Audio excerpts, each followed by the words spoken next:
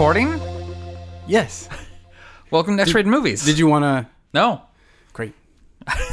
I'm Matt Fisher. I'm Ryan Whedon. As if you needed a reminder at this I was going to say, point. I don't think we've been introducing ourselves at the beginning of each episode, have What we? if this is where somebody joined in episode 5 of a Angels in America-thon, and they're like, who are y'all again? Yeah. Well, maybe. These aren't all coming out at once. Well, kiddo, don't start at episode 5. How about that? Yeah. Listener. Probably for the best. Go back to 1. I'm Do like everyone else and start at episode 3 like a normal person. I'm sure we said our names then. Obviously, I've had something to drink, because now I'm feeling ornery, and I'm ready to talk about... Are you? Yeah, the 5th episode. Have you been drinking? I've been stone cold sober this whole time. Well, you're acting beyond Nelly, so... That, and I think we opened up the 4th bottle of wine. All right. So this one tastes like mint and blackberries to me. You know, earlier I thought you were being cheeky, and you're like, oh, this has like a wet cement and like strawberries in it. And I thought, like, you know how you and I talk about gum? Uh-huh. We want, like juniper berries Cardamom. and sludge. I thought that's what you were kind of doing. And then, like, I read, like, the label, and it said cement. And I'm like, that's a real thing for wine? And I guess it is. And I guess Ryan can detect it. This palate is lit. Yeah. Who wants a piece of this palate? Gentlemen and ladies.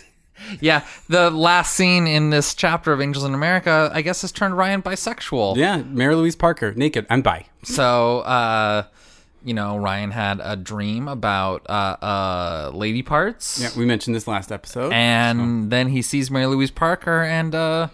confirmation. Yeah. You don't think banging her would be like how Joe was banging her? Where it's like, you looked at her Very like, methodical. sexy. Or hot. It's like the slowest jackhammer. It was sad. It was very, very sad. I like this one. I like this one better than last episode. I feel like there was a lot of things to dig into that I can't remember now because I'm getting a little drunky. But let me think. Okay, well, let's just start off. Meryl Streep's wig. It's the elephant in the room. We've all seen it. But thankfully, Pryor was there to be like, yeah. If I was a hairdresser, that whole exchange is pretty choice.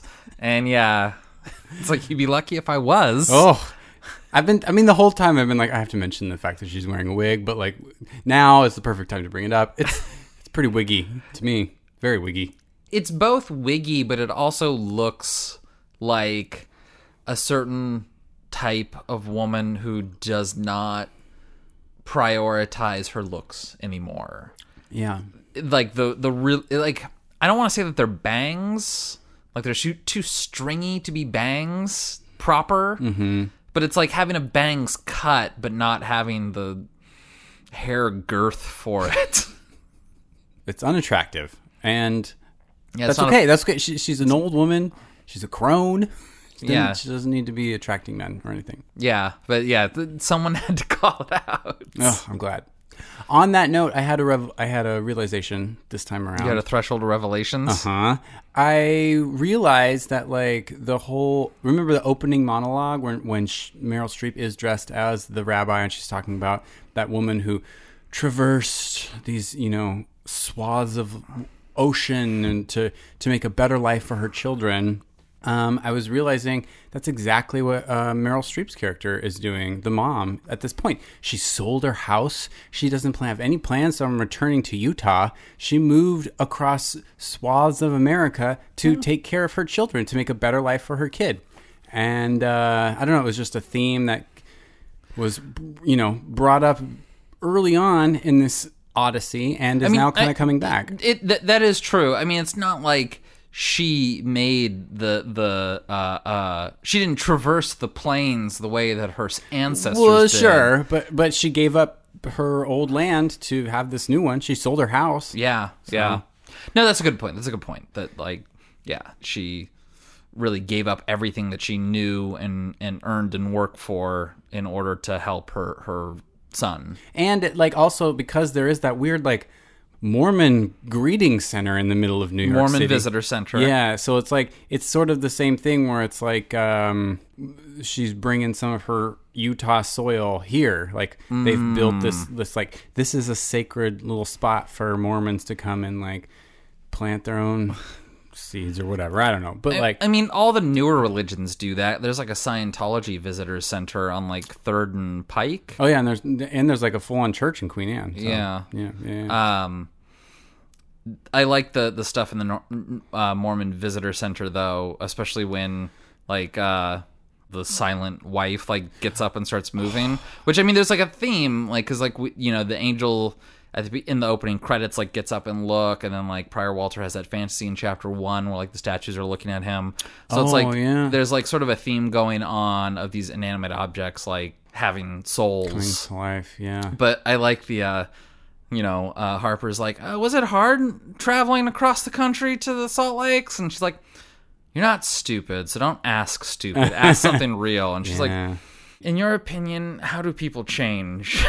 Okay. Matt, that was my second tear up moment. Was it? Well, because when she's talking about how her God rips you with a broken jagged thumbnail from your throat to your navel and takes your guts and pulls them out and puts them back, and then when she says that she puts them back and they come back dirty, and I'm like tearing up thinking about it. It was the three words that they used to describe. It was just like, fuck, that's so right. Like it fucking hurts sometimes when you change, Yeah. Sorry. It was dirt. It was and it was like dirty, broken. Like there was a couple different adjectives for how your insides get shoved back inside you. Yeah, and it's left up to you to do the stitching. And she even says something after that. It's like not pretending, but there's some word that it's like you keep moving forward, but it's not. I don't. It implied that it's not real for a little while or something. That just that imagery of like having your guts like pulled out by a dirty, gross hand, fucked around with like putty, and then put back in, and you have to just fucking deal with it. Well, it's like that's how you have to change. You just have to like accept that that's what you are now. And the way that she describes it, it's like you resist, and so like the hand squeezes even tighter to pull everything out. Like it's very illustrative. Yeah. Like the way that she describes it, it's like you know exactly what she means when she's talking. I really liked that, and I'm surprised I'm getting so emotional talking about it now, but like I really felt it when she was describing that. I was like, oh yeah, that's what it feels like when you like, I don't know how much ever emotional pain you've been through in like a breakup or anything like that, but that's what it like. Sometimes it literally feels like somebody is punching you or taking your guts and like grabbing them and twisting them around. And so like, I don't know, that just really hit me. Yeah, breakups are like particularly bad with me because I'm not used to being sad. As we've talked about, like I'm not prone to depression or anxiety. So like when shit like that happens, it's like I don't always have the tools to deal with it, or like the tools that I have are like very mechanical. Like it's just you power through, you keep your usual routine, you keep going. Like like the last real bad breakup that I had, like when I moved out of Lincoln's place, like I didn't tell anyone for months. Like a full 4 months went by, and it's like, I moved out and got my own place, and people didn't know that we broke up until I was already moved out. Yeah. And it was just sort of like a low, tough gear that I shifted into once it happened to like just power through it. And I mean that speech about the jagged thumbnail, that's one that I've always remembered. Like, very good. From my first viewing of this. So I'm going to tie my next point into sort of what you're saying about how you react to things like emotionally.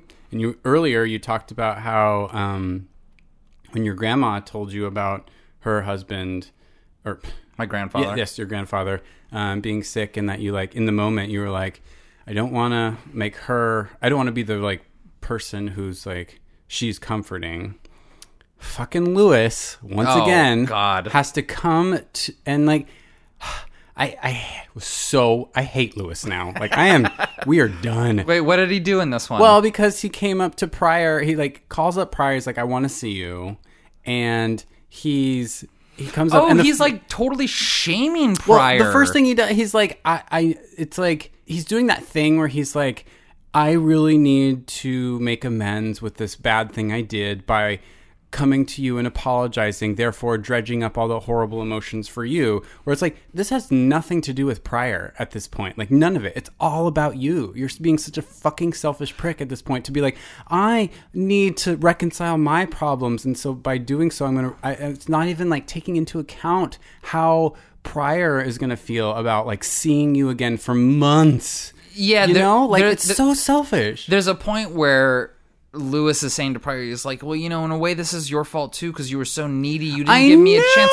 And I'm like, are you fucking kidding me? I hate Lewis now. I full on. And the fact that he's like, he has this like self hatred for fucking a gay Republican. It's like, go to hell. Yeah. You have no moral compass. I have no sympathy for him anymore. He's a piece of shit. He's almost the worst. he's worse than Roy Cohn. It's like Roy Cohn, and then a small step above is Lewis at this point. It's like, get over yourself and figure it out, man. You have no sympathy for other people. He just doesn't. He's terrible. He's like so wrapped up in himself that, I mean, it is sort of true. This, I think, is in the second chapter where they're having the fight and the breakup, and Pryor goes, the verdict is, and, in the first chapter, there's this whole thing about, like, verdict versus the moment of judgment. And he's like, the verdict is he can love, but his love is worthless. Right. And that's kind of how I feel. It's like, he does have these strong emotions. Like, he like, I don't doubt that he's actually loving. No. But, like, his love is just wrapped up in how it makes him feel about himself. Exactly. And I'm like, yeah, it is worthless. Like, his love doesn't, like, help people flourish or like help growth in any way. It's just to give him a modicum of satisfaction with his own life choices. Like, it's awful. He's really bad. Yeah, like he wants to go to Pryor because he just wants to be alleviated of the guilt of banging the Marlboro Man. Yeah, and guess what? That's your fault, bitch. Yeah. Why are you bringing this other person who's moved on? Yeah. Pretty much, it seems like. And now you're dragging them back in. Like, he does that. He sets up this appointment with no consideration for how it might make Pryor feel. Like, zero. I watched this and I'm like, the way that you stalk people before Facebook was like you had to go to their places of business. Mm-hmm. So like the Pryor and Belize like go to the courthouse and like find Joe Pitt's office and like barge in, and this is where, hey, that's the name of the show. Beyond Nelly comes in. He's like, oh, he's so butch. I felt Beyond Nelly. It's like, oh, he's the fucking Marlboro Man. And then Belize is like, who was against doing all this stalking to begin with, here is like, oh, he's so butch. He's the Marlboro Man. And he's like, oh, well, maybe just a peek. I gotta look. Yeah. And there's that shift that like every gay man's like, oh yeah, I know where Belize is coming from. Like, yeah. It kind of, I don't blame him. I didn't blame him at all. It kind of reminds me of in Tangerine when Alexandra's talking to Cinderella and is like, you gotta promise me no drama. And he's like, I promise, no drama. And like, this is kind of that exact scenario. 100% drama. He's now, Pryor now has taken to dressing like the Grim Reaper. Yeah, he's like, I have a hobby now. It's haunting people. I like it. I'm pro the whole thing, but yeah, he does look like the grim specter of death. Yeah, and I think hobbles around in a cane with a hood on. He started doing that last episode. And I think, Hannah, Meryl Streep's character, like calls him Batman at one point. Yeah, when he tries to go to the visitor center, and she's like, "We're closed. Go away." I love, so there's like, that's just like such a funny thing to have to write, but it's like, that's real. That's exactly how we're closed, go away. That's exactly how that woman in that situation would respond. I don't know, moments like that I really like seeing in film, because it's just, I don't know. That makes me laugh. And I love that like Meryl Streep has to like act that. Yeah, exactly. We're closed. Go away. I don't know. That's why I laughed so hard at that. But like it's real. It's real. Yeah, no. So overall, so far, this second half is oddly lighter than the first half. This one's focusing less on AIDS, less on death, and more just on like quirky human interaction. Well, I think it's coming around on the justice element and how the gears of justice turn slowly. And so we're seeing, well, like specifically with Roy Cohn, I guess, is like where I'm seeing that theme kind of come to fruition, where it's like he's, you know, he has to sleep in the bed he's made.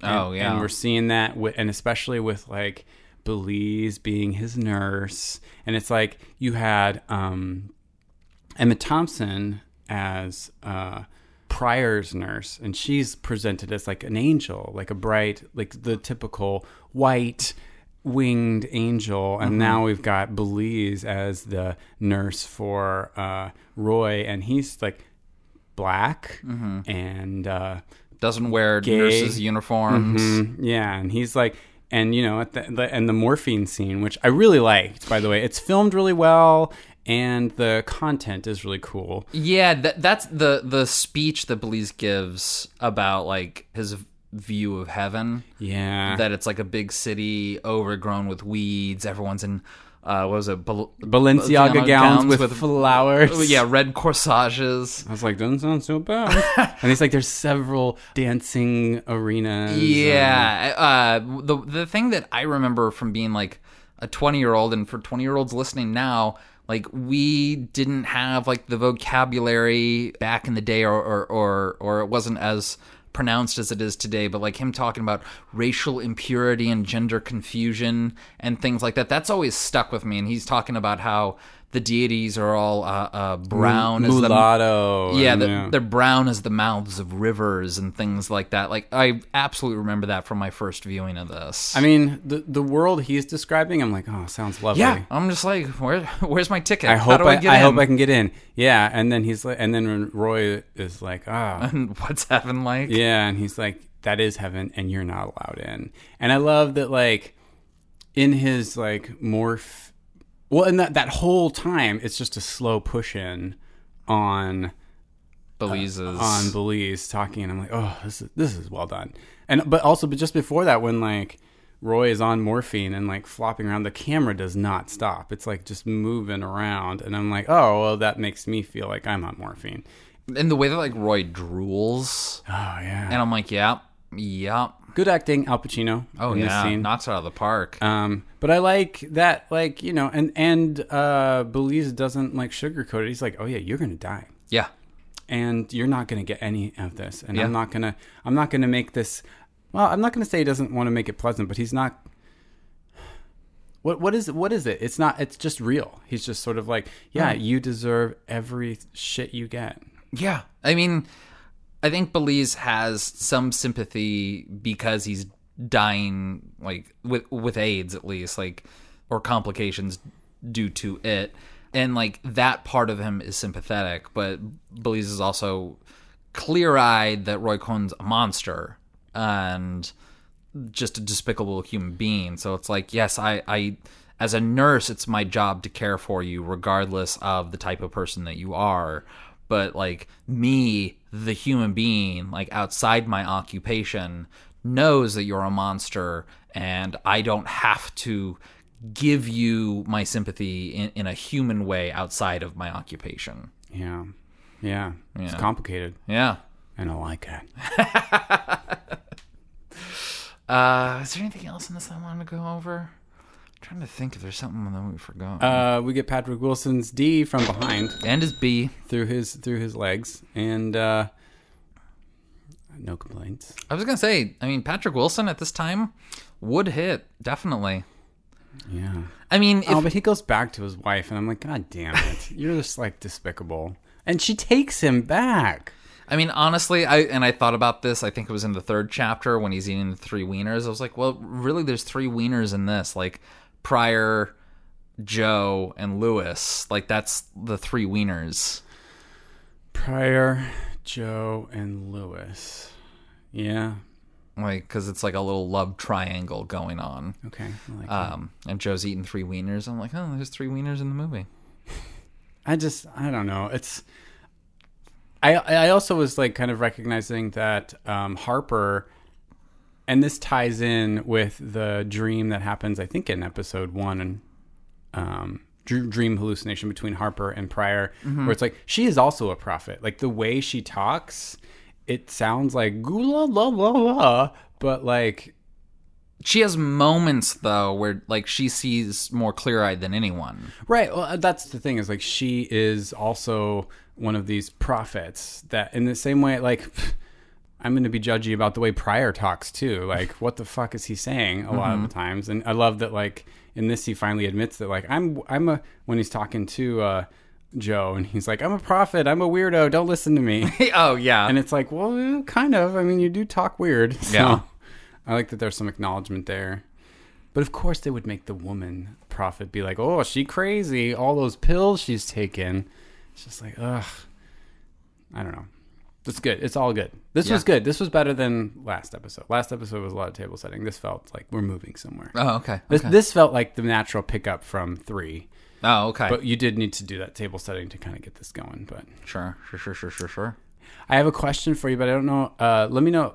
I'm going to ask it now, but tell me if we should save it for next episode. Okay. You mentioned at one time that you wanted to do this because we are in the middle of a pandemic. I'm saving that for the next episode. All right, well, I'll bring it up next time. Cool. Well, that feels like all we need to talk about for this one. I think so, yeah. Okay. We've gone from just being Nelly to being beyond Nelly. Okay. Yeah. Well, It's good to know that term's been around a long time. Nelly, Mary, those are all great. Let's keep those in the zeitgeist. Yeah. Okay, well, we're almost done now. This is the furthest we've ever gone on a miniseries, with 5 episodes. Yeah, that's true. And now we're doing a 6th. Yeah. Boy, what are we going to do next year? I don't know, it better be 7. Actually, Let's not. I've actually been, in my casual time, I've been kind of thinking about some things, so. Oh, okay. Should we do, at the end of the next episode, should we do a huge pin for the miniseries that we're going to do next January? I don't know if I can make a bigger pin sound. I'll see what I can do. Anyway. Yeah, I think if you, like, because I've heard your big pins, and I feel like if they get any bigger, they won't actually sound like pins anymore. It's going to sound like a stalactite the size of... Well, it's like, what is... Whoa. Whoa. Whoa. Like that doesn't sound like a pin. It'll be like...